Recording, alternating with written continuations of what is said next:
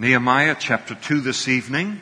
If you're with us tonight and you don't have a Bible, there are men coming up the aisles right now with Bibles.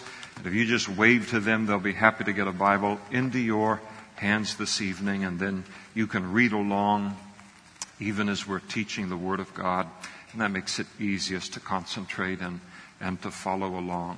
Sunday nights through the Bible, Genesis to Revelation, and we find ourselves in Nehemiah chapter 2, picking things up in verse 9. And just kind of a brief recap, we remember that Nehemiah, while serving in Shushan, which was the winter palace of the Persian king Artaxerxes, he was Artaxerxes' cupbearer, very, very significant position and continual access before the king. I mean, in those days, people would pay a lot of money or do a lot of things to get access to just 5 minutes of the king's time. And this guy virtually lived in the king's presence during his waking hours. He received news, he's a Jew, and he received news concerning from his Jewish brethren concerning the condition of the Jews. And two large numbers of groups of Jews had returned from Babylonian captivity, now Persian kind of captivity, back to Judah, back to Jerusalem. And he asked, what's the condition of the people? And he was informed that the condition of the people was that they were here in the words of verse 3 of chapter 1, that the people were in great distress and reproach. And on top of that, the wall of Jerusalem was broken down and the gates were burned with fire. In other words, it was a miserable condition that the Jews were in. It was 1,000,000 miles away from the life that God had described that he had for his people. And it was caused by their disobedience to him. But Nehemiah knew that the children of Israel had been through the 70 years of captivity with the Babylonians. They had repented. They were turning back to God. They did have their problems still. But in general, this was something that was happening in their midst, and they were living way below the promises. And so here is these walls have been broken down 120 years or so earlier by Nebuchadnezzar's general. And Jerusalem is in the same condition that it was 120 years ago. And he looks at that, and that's just unacceptable to him. And even if everybody else in Jerusalem that's living there, all of the Jews, they've got Bibles, they know the promises of God. They see this great distance between the promises of God and the life that they're actually living, and they're just rolling with it. And what they need is somebody to come out of left field, and God provides these kind of people in our lives and in church history to come out of left field, show up on the scene and say, what in the world are we doing living like this when we have a God like we have and we have the promises like we have? So he begins to pray immediately. That the king, he'd get an opportunity to speak to King Artaxerxes. You just didn't walk in and say, hey, Artie, want to chat with you about an idea that I came up with. These guys weren't that chatty. And so you had to wait. And so he just left it in God's hands. He prayed and said, Lord, give me an opportunity to approach Artaxerxes related to the opportunity to rebuild the walls of Jerusalem. And of course, as we saw last time, God did open up that door, and Artaxerxes not only gave him permission to return to Jerusalem in order to rebuild the walls of Jerusalem, but also agreed to give him wood that was necessary for the building of the gates. And God did it all in the perfect timing that allowed for fulfillment of the prophecy of Daniel chapter 9. And so we pick things up in verse 9 of chapter 2 now. So he makes the journey, and he said, then I went to the governors in the region beyond the river, and I gave them the king's letters, permission to pass through these different provinces of the Persian Empire. And now the king had sent captains of the army and horsemen with me. So he arrives in Jerusalem. Probably took him a couple of months to get there, a journey of about 900 to 1,000 miles. We remember when Ezra went earlier, Zerubbabel went earlier in leading Jews to the land. They were bringing a very, very large number of people. Took them about 4 months to do that. You've got cattle, you've got livestock, you've got children, you've got women and men, and so it took a while. He probably traveling virtually alone, able to make pretty good time, a couple of months. We notice that he had a royal escort here. Ezra, when he journeyed to Jerusalem, he refused an escort. He felt that in light of his boasting that he had made concerning God, that if he then asked the king for an escort, that it would reflect poorly upon the Lord, that God wasn't able to protect his people. The king steps in here related to Nehemiah, and he just doesn't even make it an issue of discussion. He sends Nehemiah to Jerusalem with an escort. And I think it certainly doesn't speak of any lack of faith on Nehemiah's part. He probably didn't have a say in it. But it certainly speaks, I think, of how Artaxerxes valued Nehemiah. Didn't want anything to happen to him. You remember when he gave him permission, you can go to Jerusalem. And the first question both the king and the queen had is, when are you going to be back? We don't want to give you up anywhere. We want you to be right here close to the king. And so he wanted to make sure that he was safe in all of this. And it certainly wouldn't have hurt Nehemiah coming into Jerusalem with a royal escort from the Persian king. So God works all of these things together for his purposes. And so he arrives, and when Sanballat the Horonite and Tobiah the Ammonite official heard of his arrival, they were deeply disturbed that a man had come to seek the well-being of the children of Israel. Now, Sanballat was called the governor of Samaria in the Elephantine Papyrus that was written in 407 BC, and so that was the position that he had. Tobiah was an Ammonite official. And so perhaps these two men, it appears that they had their sights on Jerusalem and Judah. They certainly weren't interested in the Jews reasserting, whether their God was a part of it or not, the Jews reasserting themselves in Jerusalem. They had plans for Jerusalem and Judah. And now, in their plans, suddenly another Jew shows up on the scene with orders from the king of Persia to do something good for the children of Israel. All they knew, they didn't know what Nehemiah was coming to do exactly, because he hasn't revealed that yet. All they knew is that any elevation of the Jews, of God's people, wasn't something that they were planning on. And so they were leaders of the Samaritans and a leader of the Ammonites, and both of those groups deeply despised the Jews. Now, when it talks about them being deeply disturbed, it literally means to spoil by breaking in pieces. It can be translated to tremble with evil. And they're so full of evil toward the Jewish people that they begin to tremble at this news that someone has come in order to do good for the Jewish people. And the reason that they trembled in that way, because someone had come to do good for the Jewish people, is because they were simply no good. It's kind of a funny thing today. Sometimes you talk with people, or you see them interviewed on television or interviewed wherever, and there's people that somehow have the idea that there are no bad people in the world. I just don't understand it. There are bad people in this world. There are people in this world that hate God. Doesn't mean that they're beyond being saved. There's a lot of people that hated God and ended up being saved. But there are people that hate God, and they hate God's people.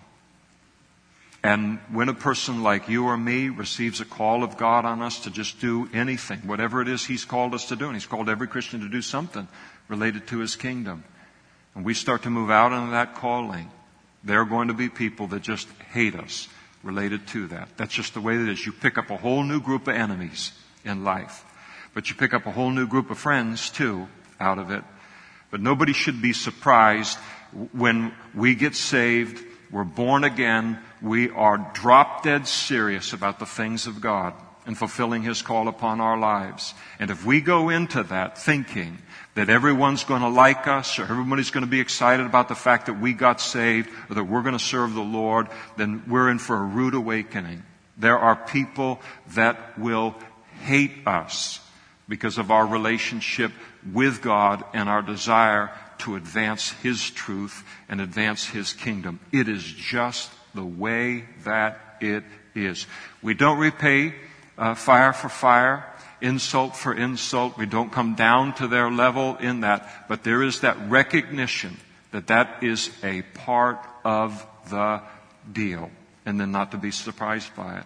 And so this is what they were all upset about. And it was anytime anyone opposes God's people or the advancement of God's people, it's always because there is evil in their heart. And so here he comes on the scene. He gets noticed immediately by the enemies of God's people, the enemies of the Lord. That's the way that it is. And so he came to Jerusalem, and he was there 3 days. And so he comes into town, and he settles in, and probably resting from a long trip, moving pretty fast, probably. And now he's going to get his bearings. What's happening in the city? I got a report from my brother and from other Jews about the condition of the city. Now I need to kind of settle in, and before anybody knows who I am and all of what's going on, I need to settle in and see what the condition of the city is. And so after the 3 days, he arose at night. So what he wants to do here is he wants to do it with a night survey, wants to do it in the evening in order to not be discovered, some secrecy about it. So he can just privately, doesn't want the enemies to know everything that he's got in mind. And so he does it at night. And he took a few men with him, probably men in the city that knew the city well, to give him a tour of the city. He's never been to Jerusalem before. But they don't know that he's planning on rebuilding the walls. I told no one what my God had put in my heart to do at Jerusalem, nor was there any animal with me except the one on which I rode. So probably riding a donkey is a part of this survey all around the city. And I went out by night through the valley gate to the serpent well and the refuse gate or the dung gate, and he viewed the walls of Jerusalem which were broken down and the gates which were burned with fire. And then I went on to the fountain gate and then to the king's pool, but there was no room at that point for the animal under me to pass. And so there was so much rubble, the destruction again that's been sitting there for 120 years. Nobody's moved a rock in this time. And so all of this is so great that even a donkey couldn't pass by it. He has to dismount and, do whatever he can. And so I went up in the night by the valley. I viewed the wall, and then I turned back and I returned by the valley gate, and so returned. And the officials did not know where I had gone or what I had done. I had not told the Jews, the priests, the nobles, the officials, or the others who did the work. And this is great because Nehemiah is a man of great faith. But one of the things that I really like about Nehemiah is there's nothing he won't do for God. And if I'm going to follow someone, I want to follow someone that has that kind of a relationship with God and that kind of faith in God. But he's also thorough. He's not an emotional decision maker and, is a leader, and he is a leader. If a leader gets pegged as being someone who's just making a bunch of emotional decisions one after another, 90% of them end up being wrong, you're using up a lot of leadership collateral related to those that are following you, because pretty soon they'll look and say, I don't think this guy hears the Lord. So Nehemiah is a very thorough man. And so he wants to, before he tells everybody about what God has put on his heart and what he wants to do and to lead them into, he wants to take and get a vision of how big the job is, and then he wants to count the cost. And Jesus spoke about counting the cost, didn't he? Related to salvation. It's a funny thing about Jesus. Sometimes we'll do an altar call and they get the organ going and everybody gets kind of the emotions and the pull and the hole and everything. Jesus, he just didn't have an organ. Didn't even have an accordion. Jesus would say stuff like, if any man wants to come after me, let him deny himself, take up his cross, and follow me. Now let the line form right here. And it would form. Because the Holy Spirit would be at work. The same thing today. I'm not putting stuff down that different people maybe can be led of the Lord to use necessarily. But here Jesus spoke about, hey, you want to follow me. This is the deal. This is what it's going to take to follow me. It's going to be the death of self to follow me. People say, boy, this Christian life, it just feels like I'm dying one day at a time. You're doing good. It is the death of the flesh. But the wonderful thing about death related to God is He always makes resurrection follow the death. And so Jesus spoke about counting the cost. Hey, listen, don't just get all emotional and following me and just say, yes, I am, and you haven't sat down and really thought about what I'm calling you to do and what it's going to mean to follow me. I'll give you the power of the Holy Spirit to do it. That won't be a problem. The power won't be a problem. The will be the issue. Are you willing to live this kind of life? Surrender your life completely to me, and then let me use your life 100% the way that I want to. You willing to give me that kind of control?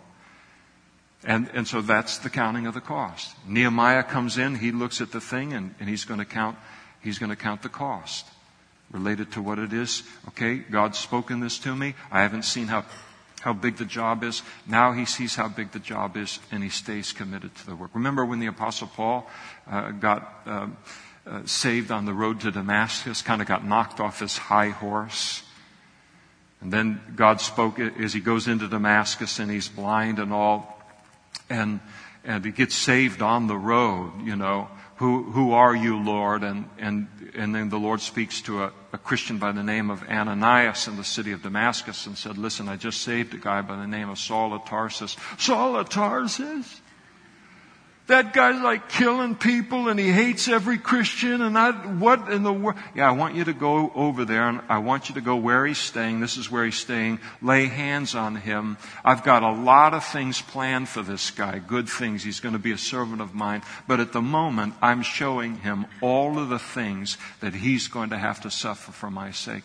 Now, those of us who know the life of Paul and ministry of Paul, whoa! You go through that list, as Pastor Blanc spoke about last Sunday morning, all the things that he went through, and he still said yes to all of it. I think that sometimes it's nice when the Lord leads us step by step, and it's only we get about 6 steps in, we realize, oh, I think this is what he has in mind. And now I'm in too deep to back out. I like what Pastor Chuck said about going into the ministry. I think in one of his early pastorates, and the Lord led him in everything, he said, yeah, the Lord called us to do that before we had enough sense to say no. And sometimes the Lord does it that way. But here's this counting of the cost that he does. And he wants to look at it. He's going to lead people into a work. He ought to know what that work is. He's a very, very solid leader, very, very good man. And so he assesses the entire situation and viewed it with his own eyes, and he found out it's exactly as my brother had told me it would be, and it was.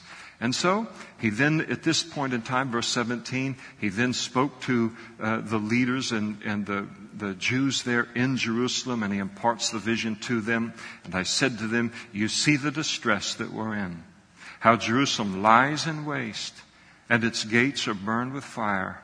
And then he gives them the proposition, come and let us build the wall of Jerusalem that we may no longer be a reproach. He's very diplomatic. But what he is saying to a group of very powerful Jews and common Jews as well is this is a disgrace. Again, as I said at the beginning, he's saying to them, this is a disgrace. It's a disgrace to us. It's a disgrace to our God. And the light of the promises that we have been given by our God to be living in this condition is unacceptable.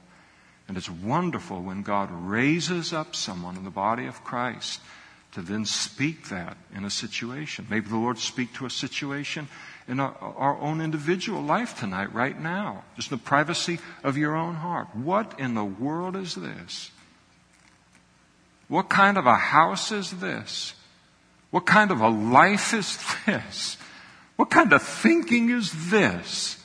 In the light of the promises that I have given to you as a Christian, in the light of the sacrifice of the Lord Jesus, you're living 100 miles below that standard. And it's a good thing when the Holy Spirit comes on the scene. And so here's a whole group of people. They're God's people. They're Jews. They're all God's people. And they no longer see Jerusalem the way that Nehemiah sees Jerusalem.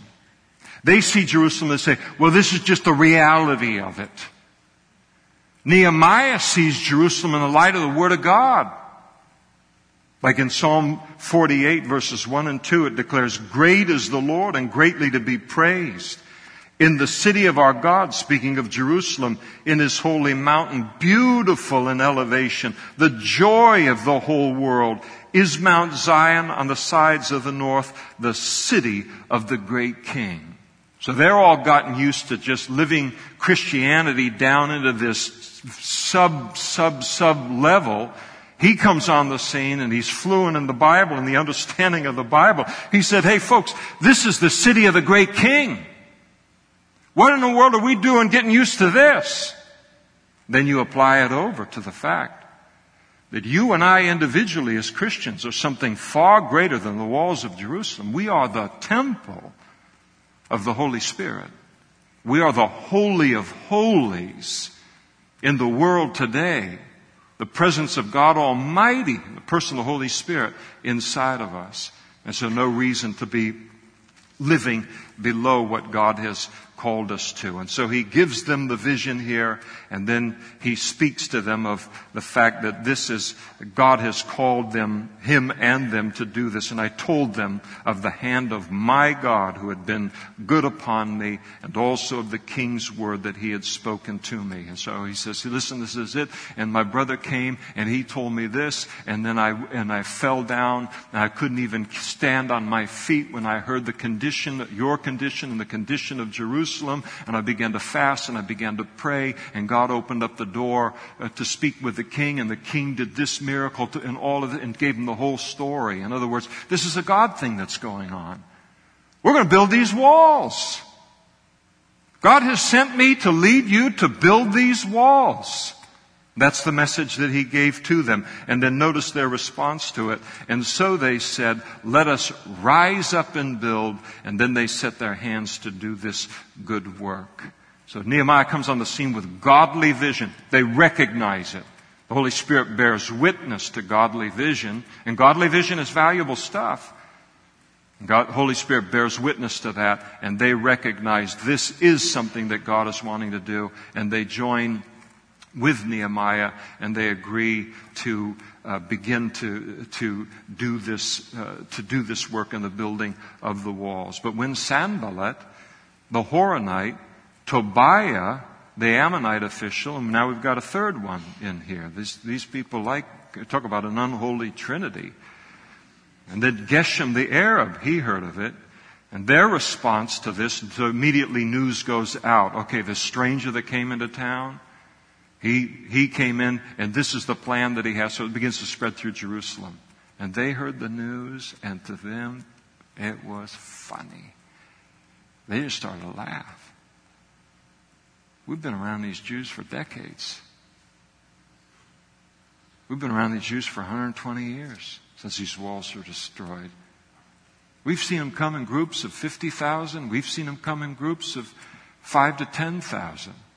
And they come here, and they don't make any difference. And so as they look at it and they say, these Jews are going to accomplish something here, it was absolute folly to them. And so they laughed at them, and then they despised us, and they said, what is this thing that you are doing? Will you rebel against the king? And so they... and they're very, very powerful men. It's a very, very strong opposition against him. It's interesting that third man, by the name of Geshem. He's as powerful an enemy as the other two. Geshem and his son, we know from history, they ruled a league of Arabian tribes that took control of the area of Moab and Edom, Judah's neighbors to the east and the south, and also took part of Arabia and the approaches to Egypt that were under the Persian Empire. So you have three very, very massively powerful people in Jerusalem. And it's important to realize this in the light of what Nehemiah is going to say to them in just a moment. In other words, this is very, very serious opposition. So God gives you vision. God puts a name on your heart to speak the gospel to. God calls you to do a particular thing. And we begin to take that step, and all of a sudden we're confronted with opposition. Uncle! And he doesn't do that. Super strong opposition. And this guy is not going to back down at all. You know why? He's got a relationship with God. And he knows God is bigger than... If God has called him to do this thing, then they are going to do this thing. That's all there is to it. Do you realize that about your life and about your calling? The calling is everything. It's everything. It is the sole, main determination of success. If we just step out in faith in what God has called us to do, we will be successful. God will make sure of it. His reputation is completely bound up in us. And so here comes this opposition, and this first form that their opposition takes against them as they begin to laugh at what they've decided that they're going to do for God. Kind of like when you step out and God's call upon your life and somebody says, "You're going to do what?" It's always hard when it comes from a friend or comes from a family member that's known us forever. It's a crazy thing. You get saved, you know. People have known you forever. And then boom, what a change. And then God calls you to do something and all your friends go, "That is crazy." Yeah, I mean, you can't even match your socks in the morning and you think God has called you to do this?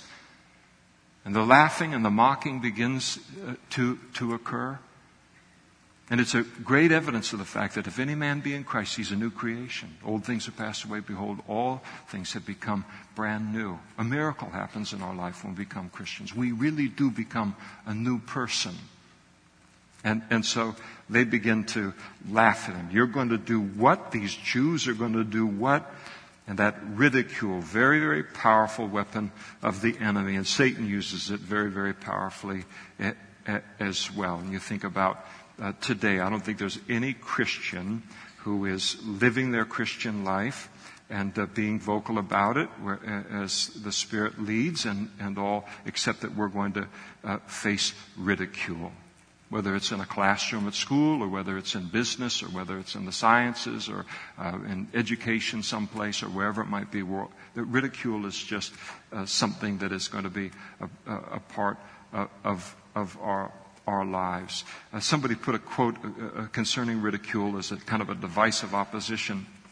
He said, "It is the weapon of those who have no other." So once a person begins to ridicule, and that's the greatest opposition that they can mount at the moment, you realize they don't have anything else to use against me, or they would be using it. And the key to ridicule is this. The only reason it can be effective is if we believe it. If we believe the ridicule and the lie. Ridicule can never stop a child of God in our service to the Lord. It is powerless to stop us. The only way that it can be effective is if we believe it in the face of what God has told us in His Word or He's called us to do, and then we allow it to defeat us. There's no reason for ridicule or mocking, this kind of opposition, to defeat any of us, though all of us will face it. If we do not face it from another human being, we will certainly face it from the devil. You're going to do what? I've been knocking you around for 30 years. And then now you're going to do something for God. Hey, he when he starts to use that kind of stuff, he realizes he doesn't have anything solid to use in the face. And his only hope is it will believe the lies that he's saying to us. So to recognize that about the ridicule. One of the nice things about getting a little bit older and a little bit older in the Lord is that ridicule, while it always hurts, so nobody says, oh boy, I just starting a brand new week and I hope they just ridicule me to death this week. I mean, nobody's looking for that. So it always hurts. But when you grow older and we know the Lord deeper and deeper and deeper, and you look at the world and you look at the mess and the insanity of the world, you hold the world's opinion and just a smaller and smaller and smaller kind of influence upon our life. All that matters is what does God think about us. And that's a good thing. And then to take that step. So this is the attempt that they make now, and to get him to stop. And then they make the threat, will you rebel against the king? In other words, if you do this, this is going to be considered a rebellion. And that whole thing had been used to stop the work of the temple, decades earlier. And so Nehemiah, he answered them. And he said to them, the God of heaven himself will prosper us. Shazam. It's as simple as that. God has called me to do this thing. And because He has called me to do this thing, it's going to be done, gentlemen. These are three of the most powerful men in that part of the world, and He tells them that right to their face. I don't care who you are. I don't care what titles you have, buckaroo. God has called us to do it. You're going to see walls around this city. Now that's some faith to have in God's promises and in His Word and His call upon our lives. And it takes that kind of faith to move forward in a big project like that. Believe God. Believe that if He calls you to do something, it's going to be done. It's not a matter of if. It's a matter of when. It will be done. He will make sure of that. There's no doubt in Nehemiah's heart here. The God of heaven Himself. Gentlemen, you have some very big titles, but the God of heaven isn't one of them. The God of heaven Himself will prosper us, and therefore we, His servants, will arise and build, but you have no heritage or right or memorial in Jerusalem. Oh. He not only stuck in the knife, he twisted it, and he let them know. This is Jerusalem. This belongs to the God of the Jews, not the Ammonites, not the Samaritans, not the Arabs. And you don't have any part in this city. He knew that they were concerned over the fact that this wall would get built, that they would lose control of that city that they had plans for. And Nehemiah says, listen guys, I know what you're thinking before you think it here. You have no heritage in this city. Not only will you not lay a single stone with us, but I remind you, you have no historical heritage in this city. That's called slamming the door on that situation. God has called us to do it. We're going to do it, and we're going to do it alone. And then when you get into chapter 3, Nehemiah, there's the record here of the beginning of the building of the walls all the way around the city. It's just absolutely a huge task. So it's very, very interesting to notice the plan that Nehemiah set forth for accomplishing it. So when he goes out on that night and he does a survey of the city, and you think, well, what did he do? Just like take pictures and post them on Facebook or what? No, when he went around that city, he was determining, okay, this is what it's going to require, and we've only got this much labor, we've got this many square feet or feet of walls that need to go up, and so here's the plan that's going to be required to do that. And chapter 3 kind of unfolds the plan that came out of his survey. And it's interesting to look at it as we're going to go through in just a moment. Everyone had a place in the work. You're going to see perfumers building the wall. How can a man that makes perfume be of any help in building a wall. But everybody had a place. Everybody was needed in accomplishing the work, no matter who they were. It's like in the body of Christ. Jesus, the Bible says, every one of us has received a gift of the Holy Spirit in order to accomplish what God has called us to do in the body of Christ. All of us are needed in accomplishing God's work. And so there is this, all kinds of different people that we're going to see. And it is interesting before we get into it to realize that the people were put to work nearest to their homes. And so this is a guy who knows the heart of people, knows their motivation. If you're going to rebuild the wall and it's near your home, are you going to do a better job than if you're building the wall near Joe Bacigalupi's house on the other side of the city? You're going to build that wall the best you know how to build that wall, because you've got to look at that every day. Daddy, look at that wall. It's all crooked and junky. Shut up, kid. That's the wall I worked on right there. So you're going to do a good job on it. The other thing about it is that you wouldn't have to travel so far. You just go right out the front door and begin work on the wall. You don't have to travel all around the city. And then, as we're going to see, in case of an attack upon them, during an attack, they might be tempted to leave their post where they're building the wall, but you don't abandon your post when you're protecting your homes and protecting your family. And so this was kind of the setup of things. And then Eliashib, the high priest, he rose up with his brethren, the other priests, and they built the sheep gate. And the sheep gate was really important to the priests because that's the gate they would bring the sheep in order to offer them as sacrifices at the temple. So he puts them to work. Here's these religious leaders. Yes, they can get dirt under their fingernails. And he puts them in this place, and he puts them at the place which would be the most important to them for rebuilding the wall there at the sheep gate. And so they consecrated it, they hung its doors, they built as far as the Tower of the 100 and consecrated it then as far as the Tower of Hananel. And next to Eliashib, the men of Jericho built, and so Jews not only from Jerusalem, but they came from the surrounding cities to be a part of this, and good for them. And next to them, Zakur, the son of Imri, built.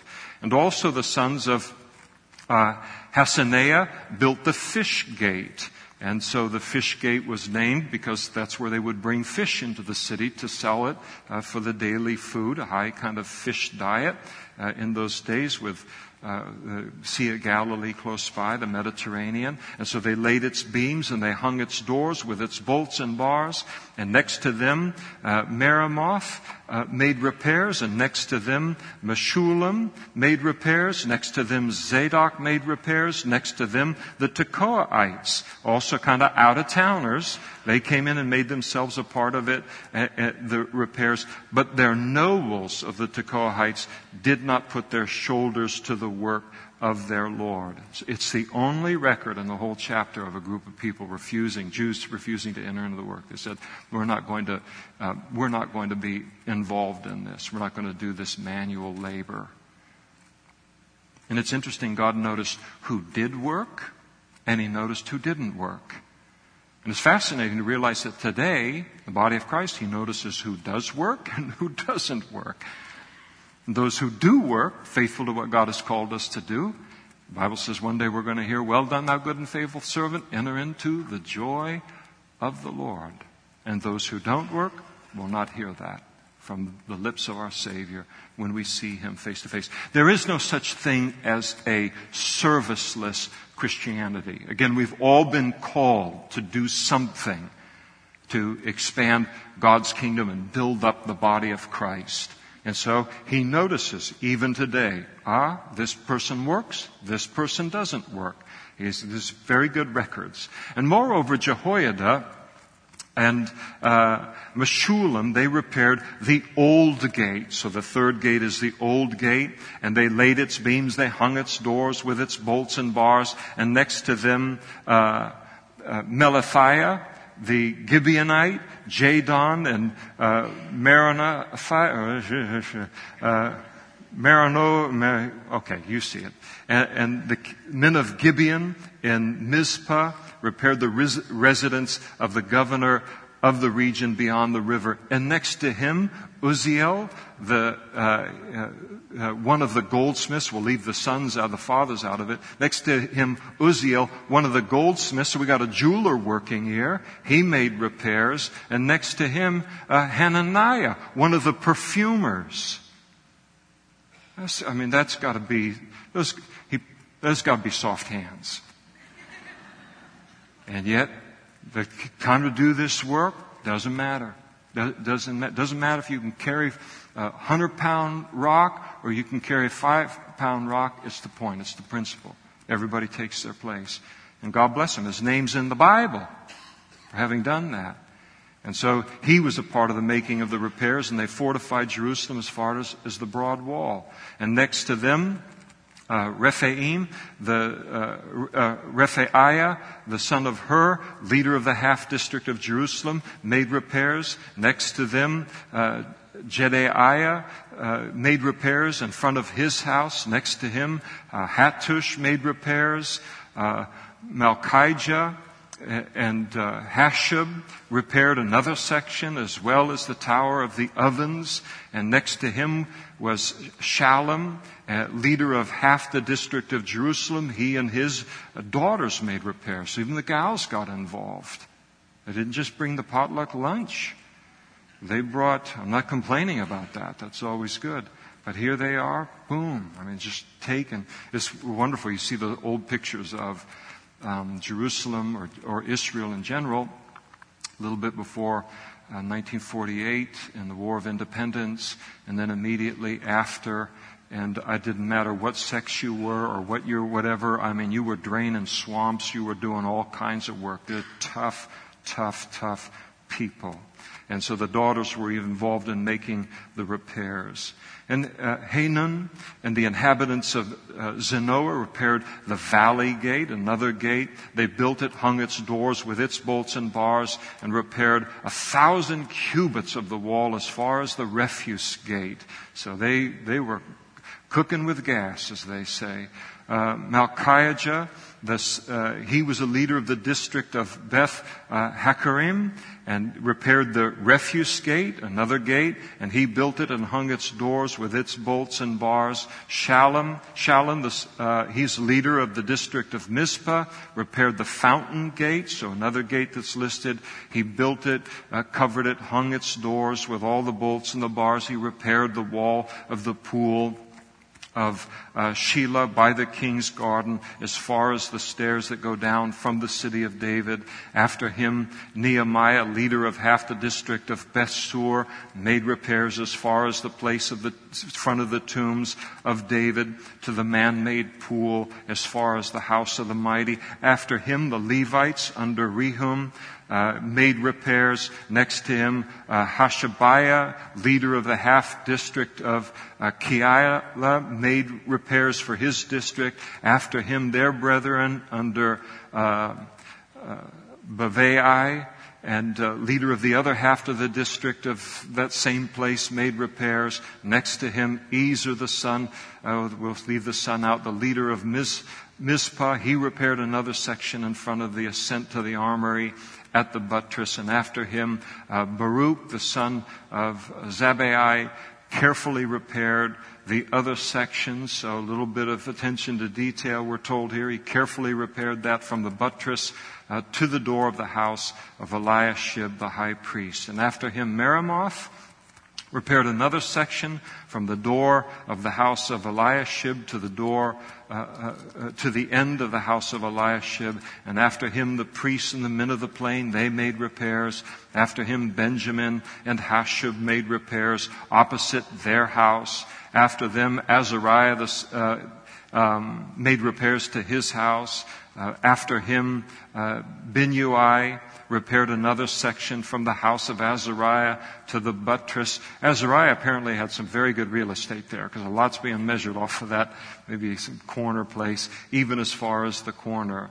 Palal made repairs opposite the buttress. and on the tower which projects from the king's upper house that was by the court of the prison. After him, Pedaiah made repairs, and moreover the Nethinim, who dwelt in Ophel, made repairs as far as the place in front of another gate, the water gate toward the east, and on the projecting tower. And after them the Tekoaites repaired another section next to the great projecting tower as far as the wall of Ophel. And beyond the horse gate, a new gate, the priest made repairs in front of his own house. And after them Zadok, the son of Immer, made repairs in front of his own house. After him, Shemaiah, the keeper of the east gate, so the east gate is mentioned here, made repairs. After him, Hananiah and Hanan, the sixth son of Zalaph, they repaired another section. After him, Meshullam made repairs in front of his dwelling. After him, Malchijah, one of the goldsmiths, so got some more jewelers involved, made repairs as far as the house of the Nethinim and of the merchants, in front of the Mifkad gate, another gate that's mentioned, and as far as the upper room at the corner, and between the upper room at the corner as far as the sheep gate. So once again we return to the sheep gate. The goldsmiths and the merchants made their repairs. And so this is the description of the repair of the gates. I think it would be wrong to move from this particular chapter without speaking of how this chapter, some have seen in this chapter, and I agree with them, a beautiful picture of the life of Christ in the Scriptures. Remember, Jesus spoke to the religious leaders of his day, "You search the Scriptures, for in them you think you have everlasting life, but these are they which speak of me." And I'm convinced every single part of this word, if we take it down to its absolute essence, it all comes back to Christ. Something of his life, of his nature, of his teaching, of him in some way. The whole volume of the book speaks of him. I look forward to being in heaven one day and being able to take courses that will, or whatever the clarity that we'll be able to have related to all of that. But as a picture of Christ, this whole description of the building of the walls begins very significantly at the sheep gate, which speaks of the cross of Jesus Christ and reminds us of Jesus as the Lamb of God who died for the sins of the world. He could have begun this process at any other gate. He doesn't do that. He begins everything. That whole project begins at the sheep gate. It's interesting that nothing is said in the building of the sheep gate about locks and bars, as is mentioned with other gates, because the way is never closed to a lost sinner that wants to come to the Savior. The second gate that is mentioned in verse 3 is the fish gate, and it speaks of having come to the sheep gate, to salvation in Jesus Christ.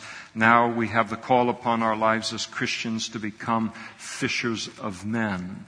And then in verse 6, the old gate, speaking of the Word of God becoming what now directs our paths in life. The Lord spoke to Jeremiah and said, "Stand in the ways and see, and ask for the old paths where the good way is, and walk in it, and then you will find rest for your souls." And so, as the old saying goes for us as Christians today, God's people in any age, we don't need any new truths. We just need new experiences in the old truths.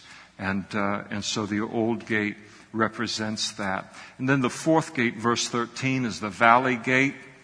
In other words, to walk with the Lord and to serve the Lord, spend time in His Word, is going to result in growing to appreciate the position of humility in life and in the Christian life. As Jesus said, even the Son of Man did not come to serve, but to be served, and to give His life as a ransom for many. In verse 14, there's the refuse gate, or the dung gate, and this speaks of the cleansing work of the Holy Spirit as He comes into our life when we're born again, and He gets the dung out, the spiritual dung, the mental dung, the emotional dung, the refuse, the garbage out of our lives. The old saying is that God's a wonderful fisherman. He not only knows how to catch the fish, but then clean the fish after He's caught us.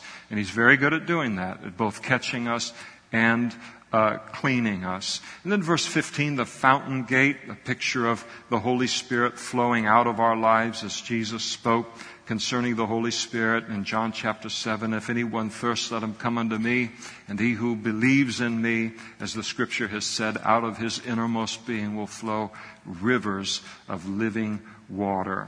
Verse 26, the water gate is mentioned. Again, it speaks of the Word of God in the hands of the Holy Spirit to daily cleanse us and to wash us from the defilement of the Word, as Paul wrote concerning marriage in Ephesians chapter 5, that He might sanctify and cleanse it, the church, with the washing of water by the Word. In verse 28, the horse gate speaks of the return of the Lord at the time of Armageddon and the battle of Armageddon. Revelation chapter 19, let me read a verse for you. And then I saw heaven open, and behold, a white horse, talking about waiting for a prince on a white horse. I saw the heaven open, and behold, the white horse, and He, speaking of Jesus, who sat on him, was called Faithful and True, and in righteousness He judges and makes war. And then in verse 29, the east gate speaks of the return of the Lord to establish His kingdom following the battle of Armageddon. He comes from heaven, battle of Armageddon, and then He comes to Jerusalem. His foot He alights on the Mount of Olives, and the Mount of Olives is a great earthquake, and the earth is split, and then He enters in through the east gate on the side of the Kidron Valley in Jerusalem, as is recorded in Zechariah chapter 14, verses 3 and 4. And then in verse 31, the Mifkad gate, and the Mifkad means the gate of judgment or review. So following the 1,000-year reign of Christ, there'll be the white throne judgment for those that have rejected the salvation that God has provided in His Son. And so speaking of that judgment, but then notice it doesn't end with the Mifkad gate. You'd think He'd be done with that. He brings it all the way back around to the sheep gate once again, back to the Lamb that was slain, back to Jesus, back to the cross. And the reason that He does that is because He doesn't want any life to end at the Mifkad gate. He doesn't want any life to end in judgment, but rather at the place of grace. The Bible says that God isn't willing that any should perish, but that all should come to repentance. And so, how faithful He is continually to bring us back to the cross and the great themes of salvation and forgiveness and of grace. And it really is a beautiful, beautiful picture of the Lord contained in the Scriptures. Well, we love Him, and we give God praise for every portrait of our Savior that He gives us in His Word. Let's stand together now, and we'll close this evening, and we'll pick things up, Lord willing, in chapter 4 next week.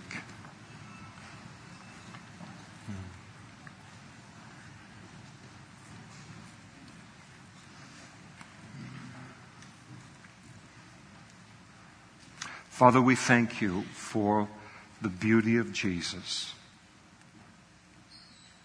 We thank You for the portrait of these gates. We thank You that everything began and ended at the sheep gate. And we thank You that everything begins and ends for us, all of eternity, in the light of that cross of our Savior. Thank You for Jesus tonight.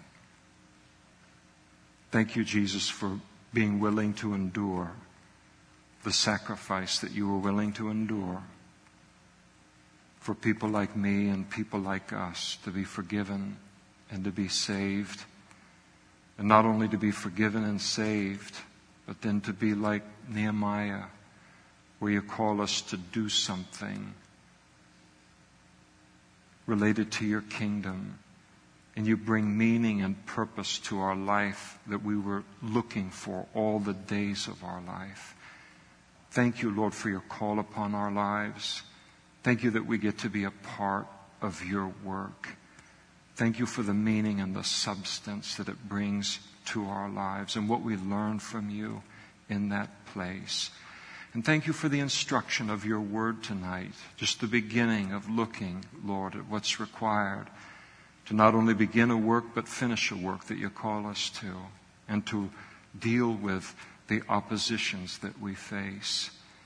And I pray, Lord, and we pray for one another, that if a single person in this room has backed off in their allowing their light to shine as Christians in any environment, or they have allowed, under the influence of scorn or mocking, or they have allowed that scorn or mocking any of us to move from what you've called us to do, Lord, I pray you just speak to our heart right now and just remind us that that's only powerful because we let it be powerful, but that you still have a plan for our lives, that you want us to step up into and to accept that scorn and that mocking and to cause it to draw us closer to you, and then to move forward in that